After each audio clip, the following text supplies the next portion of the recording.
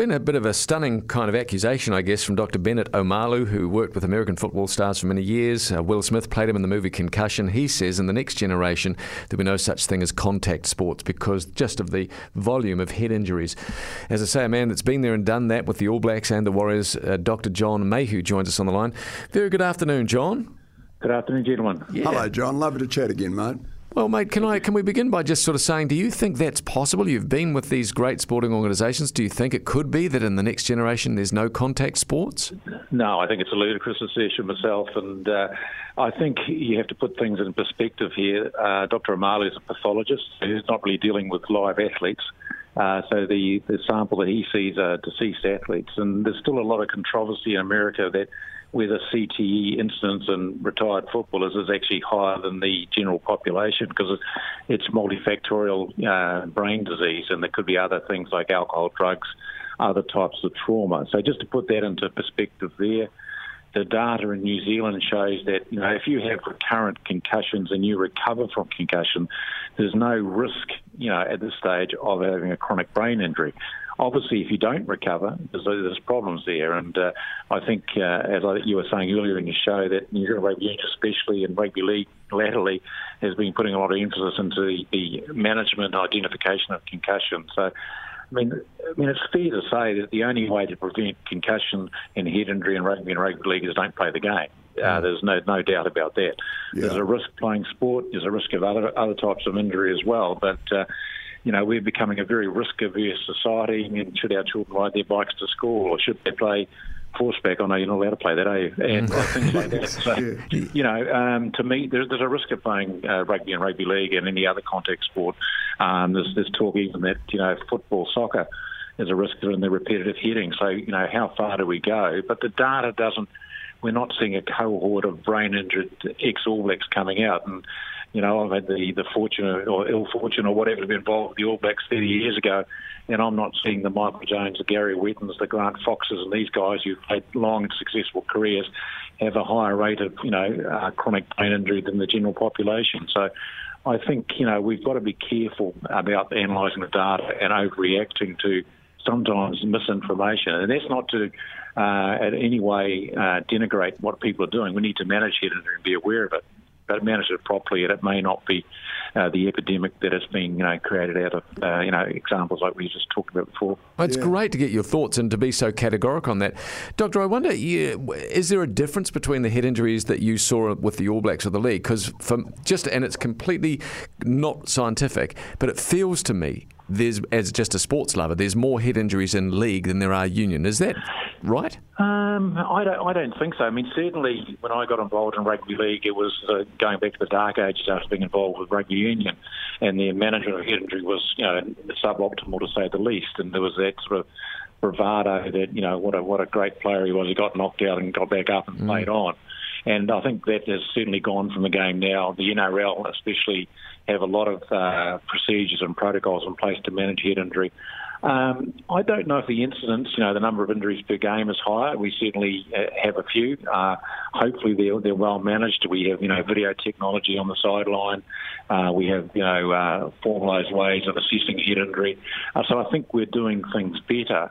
But there'll always be instances on either game that one player may have a head injury which he doesn't recover from. So there's a risk of that. So it's, maybe one head injury is one too many, and other players can be knocked out 4 or 5 times and recover completely each time, and there's no cumulative effect. But the other valid point that I'd make is that, children under 18 or, people under 18 seem to take a lot longer to recover from head injury. So certainly when I see first-team players and schoolboy players with head injury, they seem to take a lot longer to bounce back from an injury. Perhaps it's due to the developing brain and things like that. So I think it's great there's an awareness of head injury and a management of head injury, but I don't think we're going to have this epidemic of brain-damaged children in 30 or 40 years' time that some pessimists point out. John, one of the things I really wonder about, as far as rugby union, I'm just talking about rugby union goes, they are taking it at the top level extremely seriously. We're all very much aware of that. Do you feel in your work, not just in sports medicine, but also as a very active GP on the North Shore in Auckland, do you feel that at the lower levels people are as cognizant of the fact that rugby and contact sports can be very dangerous, particularly with head injuries? I think you've highlighted the problem. At the professional level, it's well managed now. You're much better to get a concussion playing for North Harbour or Auckland or the Blues or something like that. You'll have expert attention, and your return to play will be guided by proper protocols. And I get worried when I sometimes see people who are playing roller mills rugby or that, and it's the biggest game of their life, and mum and dad come in with this overachieving child who's been knocked out last week, and I tell them they can't play for 3 or 4 weeks or whatever, and it's the end of the world, mainly for the parents at times. And No, I agree. It's a lower level of sport, and I think ACC and New Zealand Rugby Union have done a great job with a Rugby Smart and the injury awareness. So I think there's a lot of tools out there now to protect players, but it's got to be an awareness. If you don't diagnose concussion, it's hard to treat. And if the kid gets knocked out in a game and no one picks it up, well, the coach and the other people won't know about it, and they'll continue to play that person. And sometimes athletes are their own worst enemy because they feel if they pull out of a game, they'll be dropped next week or when they're ready. And it's a real issue. So I think we've got to educate parents and coaches, and especially at the lower levels of the game. And John, last thing from me, with the HIAs, what sort of procedures do you do? I heard there was 3 questions. The player gets taken off, they go through the tunnel, and then there's 3 quick questions they're asked, sort of date of birth, their middle name, etc. What actually happens? No. It's a lot. They get asked those sort of things on the field.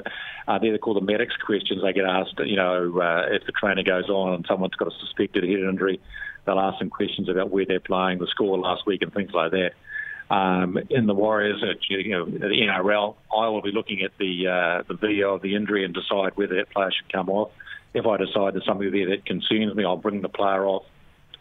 And then they'll have a 5-minute break where they let the player settle down, and then I'll go through what takes approximately 10 minutes, a SCAT test, which is a sideline concussion assessment tool.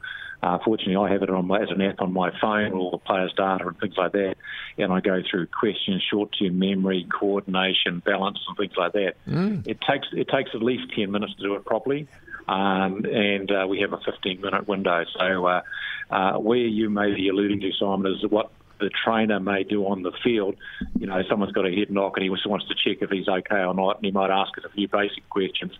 And when he tells them that, he can't remember the score last week or he can't remember who he played, that's enough to bring him off for further assessment. Right. Sometimes I'll see things on the video or see it in real time that I say, look, irrespective of what he says to you, he's coming off. He's off for good if he's had a loss of consciousness or, he's ataxic, staggering around, things like that. So at the professional level, and the same in rugby union, it's done quite well. I agree with you that it's at the next levels down, which it makes it very, very difficult. Brilliant. John, you've been fascinating to talk to. Thanks so much for giving us your time. Thanks a million, John. Take care, mate.